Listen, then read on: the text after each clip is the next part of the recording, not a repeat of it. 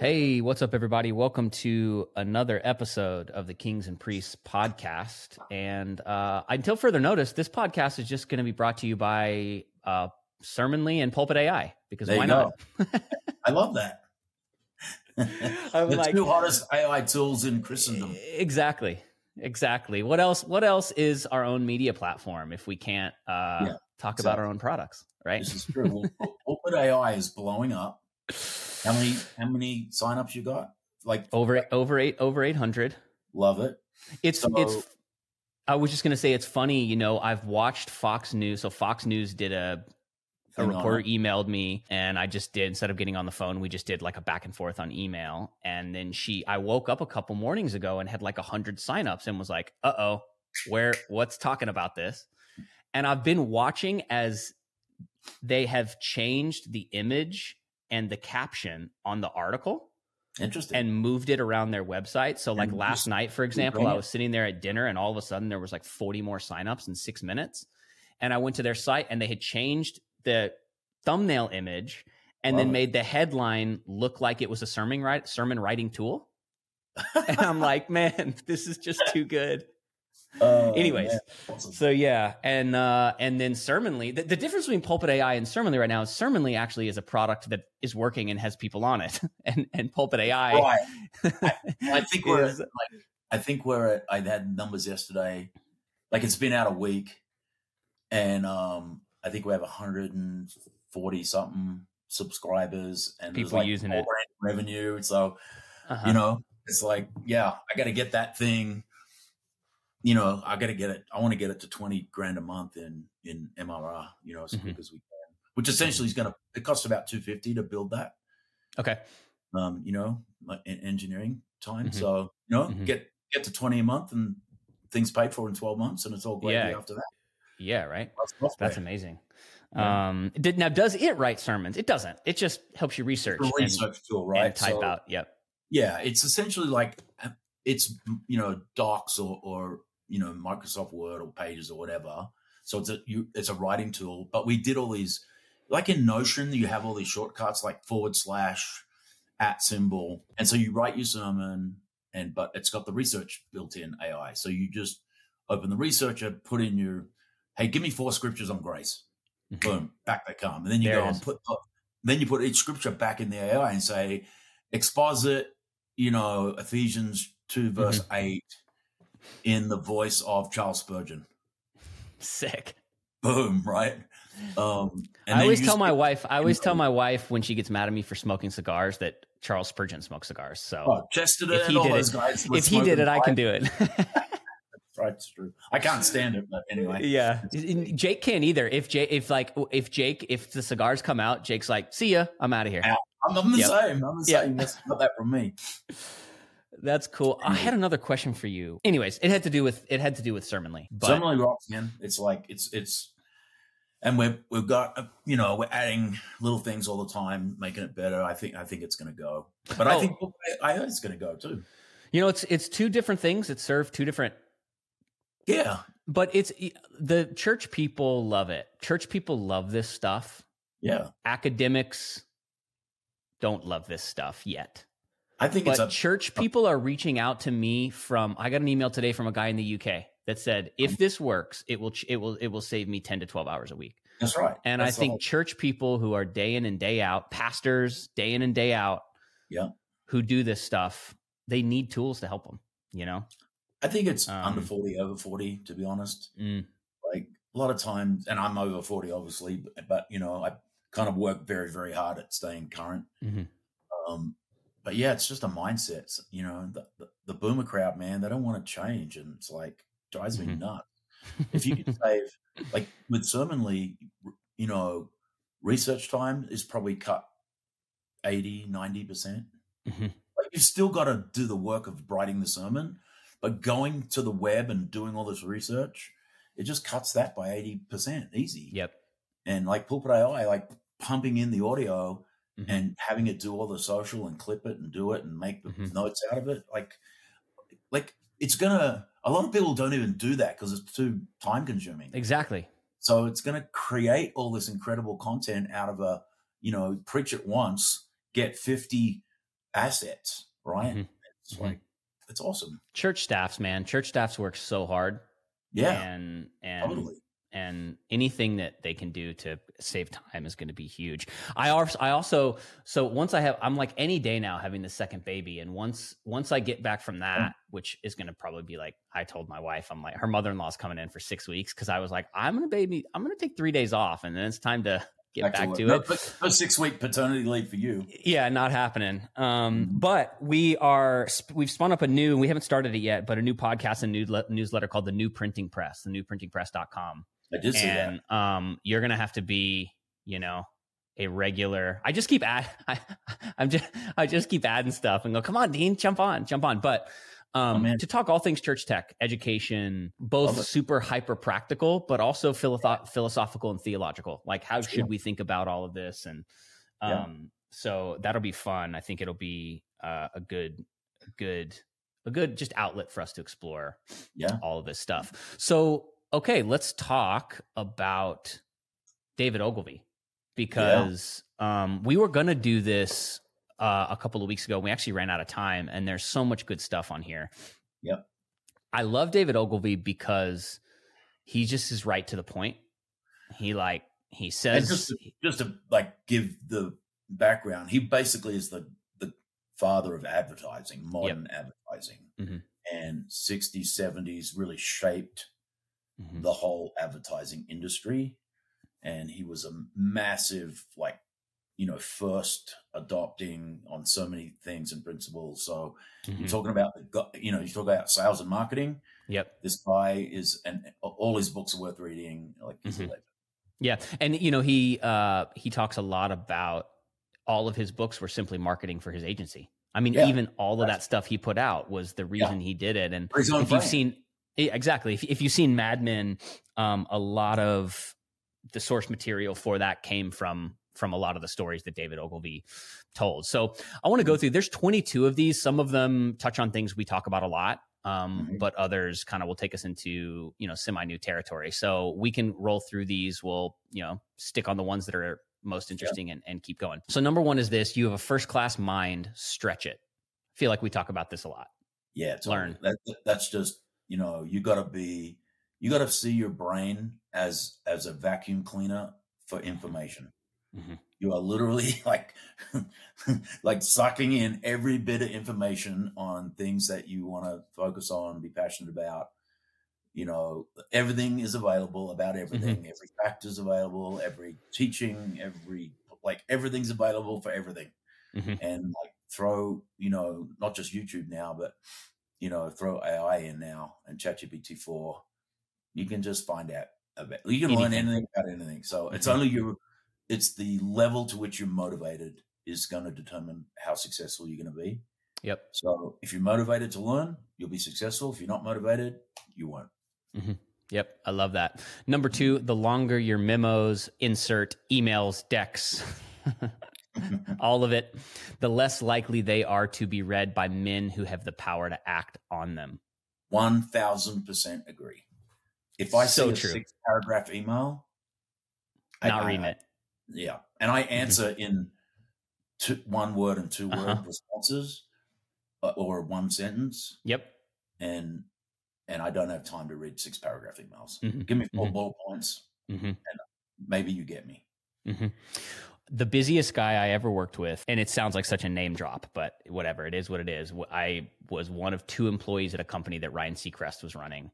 And at the time he was hosting 4 shows a day, making about 90 million a year personally at this time.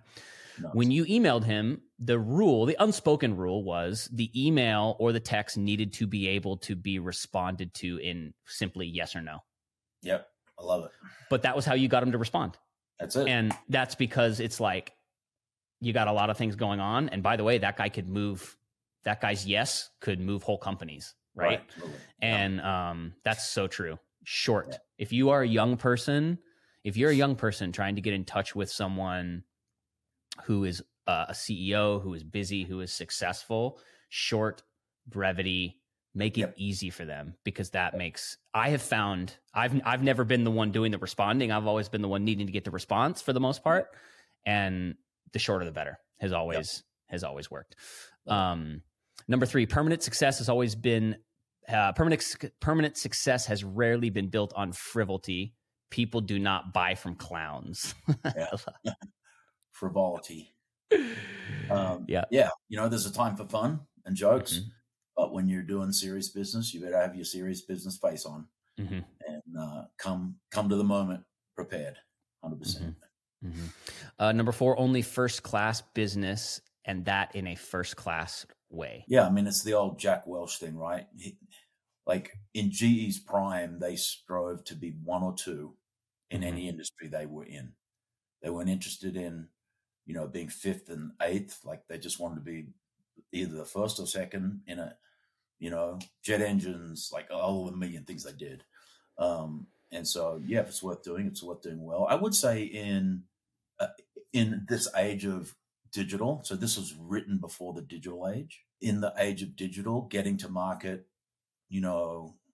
having an MVP that people can play with and mess around with, there's nuance to that one, but we want to totally.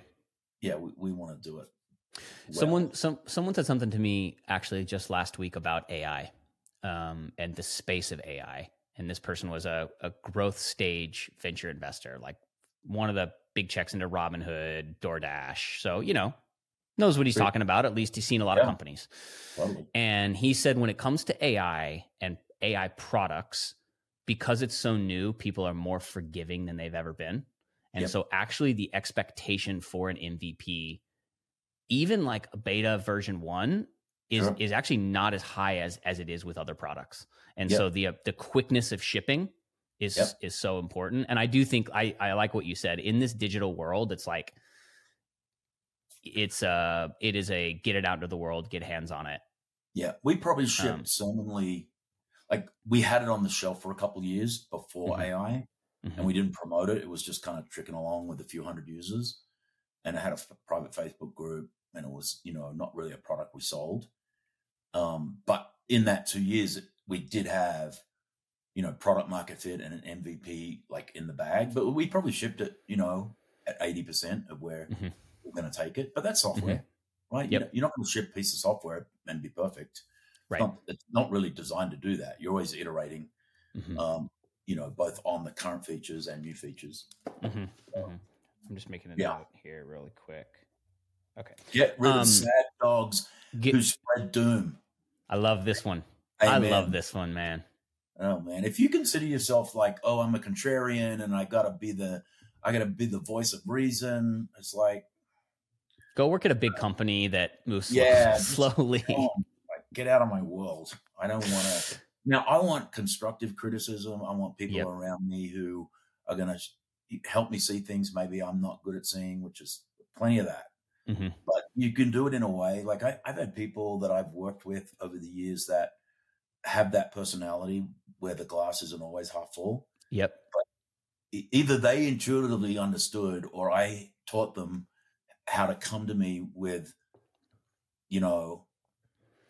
a contrarian view or a constructive criticism, right, in such a way that moves us forward. It doesn't like pour water on the fire that I'm trying to light here and keep burning. And so if you find yourself being that person, and often you're in a support role, you're not the leader, you're a leader, but in a role where you're, not the main person in front, just work out a way to be able to talk to your leader in a way that they'll be able to hear it and adjust course if need be, right? We always need to do that, but just don't pride yourself in being that negative person. No, there's a really practical, because I have been on the opposite side of that, where I've been employee in an organization. And when you're an employee, your hands are in a lot more things. You see a lot more things. And so you do see a lot of the problems. The problem with that is most founders, or in a church context, senior pastors, like they're going to be visionaries, and they're always, most of the time, they're going to assume the best and believe the best.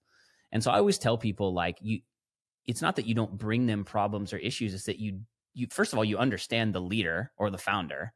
Right. And so you come at it as a place of like, hey, I want to help the vision come to pass. Like, I believe in what we're doing, but it's like tone, and it's like, what's the way in, you know? And I think a leader can tell if someone's coming to them with, hey, I want to help make this better, and here's something that I've seen, versus like, I'm just going to be the contrarian to be the contrarian. Yeah. Right. No boss, like, you're never going to get mad at someone who comes to you and says, hey, I see an opportunity here, here, and here. Right. It's just in the way that it's done, and almost also in like the heart that it's done in. Right. Yeah. And you got to understand too, that visionary leaders are not afraid to fail. They don't care. Yep. So you come in like the train's going off the cliff. The visionary leader doesn't care. They just got to pick up the pieces and go again. Yeah. Right. Whereas a lot of times the support guys are like, this is going to fail. The visionary's like, I don't care if it fails. We're swinging for the fans. Yes. And so like, get off the train if you're not. That's so true. So that's so true. That's so true. Yeah. Yeah. I love that. Number 6, we talk about pick a subject and make yourself an authority on it. We've talked about that a ton. The more you tell, the more you sell. I love that. Right. So have you ever been around people that all they do is tell you, you know, like selling, I'm always selling. I'm never not selling. And which means I'm always talking about the thing I'm doing, and I'm telling stories about it and anecdotes and things I got from customers and wins. And like, I mean, you know me long enough to know that like we're going to start chatting about whatever. And it's not going to be long before I start talking about, you know, what's going on. Yeah. And it's, you gotta, especially if you're the leader, the chief visionary, you've always got to be selling, which means you're always talking about what you're doing. And that is absolutely the truth. Let's see. We have a habit of divine discontent with our performance. It is an antidote to smugness. That's a big one. That's a very philosophical. That's a philosophical one. Yeah. I think that's just being real, right? With where you're at, and not thinking of yourself more highly than you ought, which is a biblical truth. And so it's staying humble even within success, and knowing that you can always do more, and keep your attitude right, you know, when you're winning. Yep. That's great. Big ideas are usually simple ideas. That's very true. I mean, if you are pitching, if you're telling someone your idea, and you have to work hard to make it make sense to you, usually it's not and I've had plenty of those. I've had so many of those in my life. I love this one. Search all the parks in your cities. You'll find no statues of committees. That is a classic David Ogilvy statement. You know, like, collaboration is obviously great, you know, getting people together. You know, I get with my kind of senior team, you know, probably 4 times a year in person.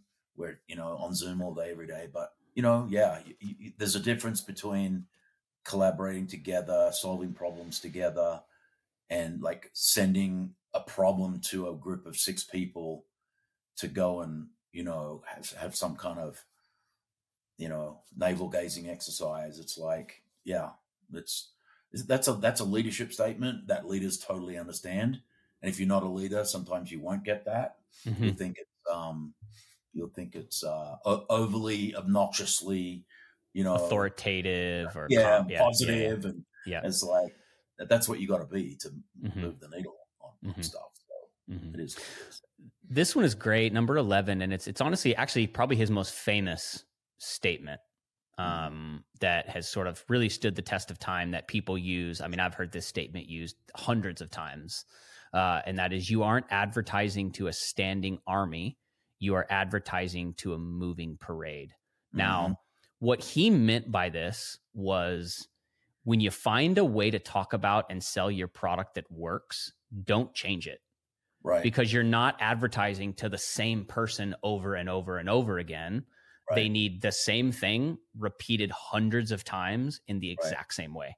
And that to me is like that was the context for how he was talking about this. I think nowadays the same context makes sense, but also people are just bombarded with stuff every single day, right? I think in the modern context, the moving parade is the busyness of life. And and the ability to penetrate. Like I probably get 50 solicitation emails a day, which I hate LinkedIn because they go in there and they get my stuff. And then I block them all. But sometimes I read them.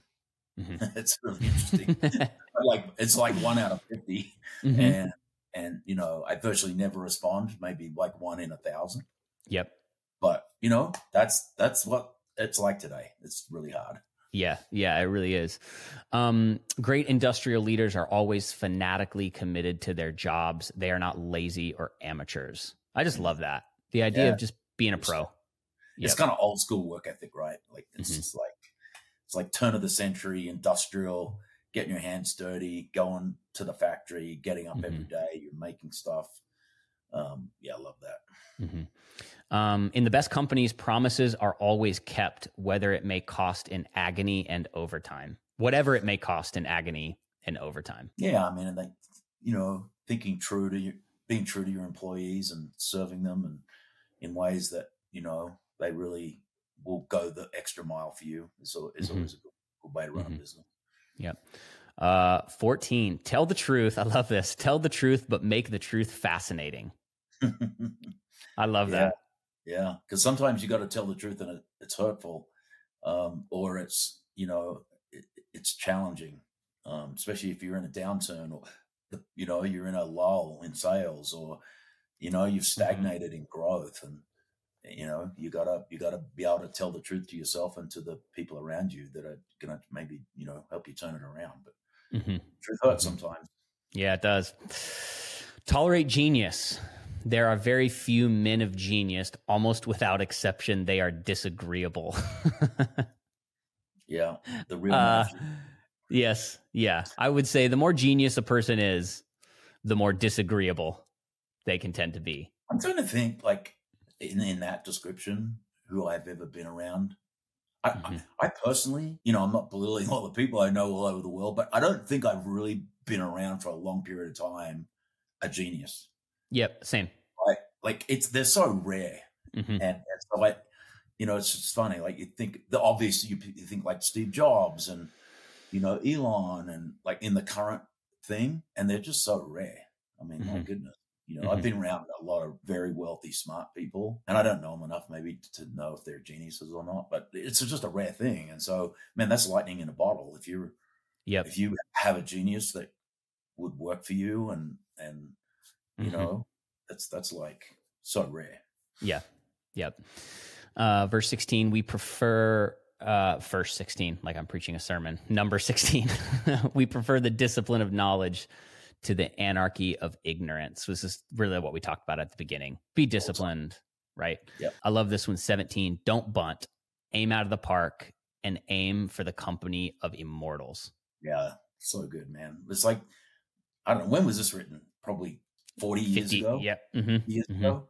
Still that absolute timeless truth. I mean, let me ask you a question about that. Because sometimes you need to bunt as a business. If a person is founded a company, if they're a visionary, if they've started a company, my guess is their general personality is swing for the fences.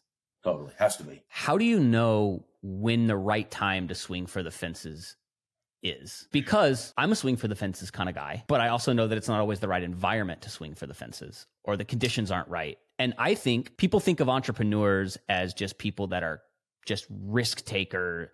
I actually think entrepreneurs are like calculated risk takers.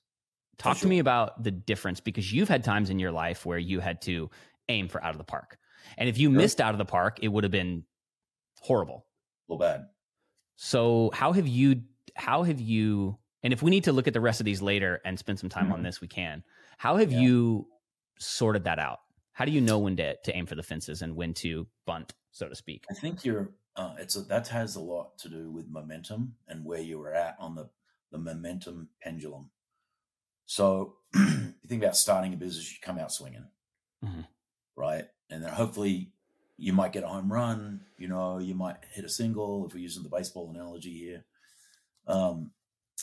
And when you hit momentum, like when the flywheel, so Jim Collins, Good to Great, flywheel principle. Takes a lot to move the first rotation, right? So you got to know when your flywheel is moving, when you've got momentum, that's when you should double down and swing more. Like, like when you're in cricket, which I actually have Australia playing England over here on my other monitor. Nice. Like once you start hitting runs, you want to just put your foot on. And you see the ball is like this big, right? And it's the same in golf. Like when you're hitting it really good and it feels like you can't miss, you just keep swinging like that. But if you're off, right? If you're in baseball or cricket, right, and you're swinging and missing, especially in cricket, right, and the ball's moving around, you might have to go defensive, right? And so there's times where you've got to defend a position, and there's times when you're going to attack. And I think it all has to do with knowing the momentum that you have. So in business, I think, sales are, you just hit something starts working. And you've tried 50 things and one of them starts to go, you triple down. And in my mind, that's like the moment of, okay, I got some momentum here. I'm going to start swinging. Like we're going to, in this moment, like look at corporate AI, right? Like you're pre-product, you're generating a lot of buzz, right? You're just going to keep tripling down. You're going to keep, right? Like you're getting the New York Times now and Fox and you're just going to go berserk for the next month. And then your product's going to hit, and then you're going to tell your email subscribers that, hey, and then like they're going to have to put their hand in their pocket and buy it. Right. And so that'll be a different moment. And then you'll kind of assess that. And then the product won't be what you want exactly. And then you're going to go and so there's all these kind of fits and starts in business. But I think to me, it's knowing when I've got the momentum, when I'm downhill, I just triple down. And then you make the most, because I think the reason there's 4 seasons, God made 4 seasons. I've always kind of looked at the 4 seasons as kind of a life metaphor too. Like there are periods in your life when it's winter, nothing is growing. Yeah. It's brutal. And literally you're just hunkering down, trying to get through the freeze. Yep. Right. And you hope those seasons are short, There's periods where there's spring and stuff sprouting and things are popping through and there's signs of life. And then summer hits and boom, they start growing. And so you just got to know the season you're in.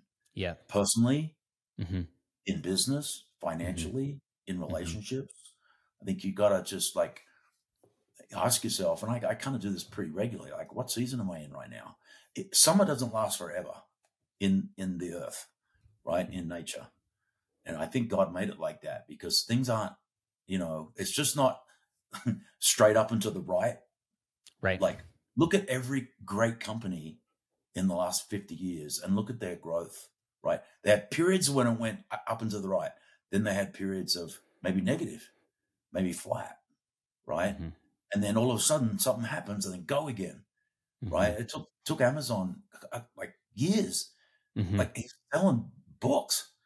Right. And like nothing. And in the .com boom, man, its stock went like $2. Yeah. Yeah. Like it's up 2,000% in 23 years. But on the way, Apple the same. Apple went to nearly zero, nearly went bankrupt. Right. So, the seasonality of life, the seasonality of business is a thing. And you got to know when to, because if you're expending all this energy in winter, it means you're wasting. Not preserving and conserving for when the spring hits. And so I just think it's a good, in general, lesson to just think about what season of life you're in and adjust accordingly. And then you make those adjustments when things are in the winter, spring, summer, fall. Like fall's the worst in my mind. Like at least in a winter season, I know what I'm in. So I can hunker down and just get through. The fall is like, what's going on? Everything I built is like, it's falling. It's horrible. And it's the transition from awesome productivity summer. Like, I'm in Park City, the sun's out, it's starting to warm up. I mean, I just love it, right? In Southern California this year, we had like 5 months of rain. Oh my gosh. Yeah. Start of the year, it was horrible. But that is exactly the same with life. and just about anything, like marriage, business, everything, friendship, church, sometimes all of it. Yep. Church for sure. I mean, shoot, there are Gosh. times where that thing is just going nowhere. Mm-hmm. I had 20 years of pastoring church, and if I'm really honest, I probably had, out of 20 years, maybe 4 years of summer. Mm-hmm. Like when it was just growing without me doing anything. Mm-hmm. A lot of winters and some falls. Yep. Oh yeah. Yeah. And so, yeah, we want to swing and we're going for it. But understand the season you're in and adjust accordingly, I think but always have hope, right? When things are the darkest, you're always looking for that first shoot, just brings. So you've got to always have hope, no matter what season you're in. And you can skip a season, you can skip a fall, you can skip a winter. That happens. But just understand the season and act accordingly. Yeah, that's great. That's a beautiful thing about doing this as a Christian is during those different seasons, beneath the surface, there's things God's teaching us. Most of the time about us, right? At least the way that what I always find it to be is especially in the falls and winters, going, okay, what are you doing underneath the surface here that is actually more important to my development than what you learn when everything's going right. So 100%. Awesome. Good stuff. Well, hey, everybody, thanks again for listening. Again, you can follow us on social media, YouTube, podcast, leave us a review, sign up for the email list. There's just always fun stuff going on. And again, just appreciative of you always listening. Just love hearing from all of you. So we'll see you back here next week.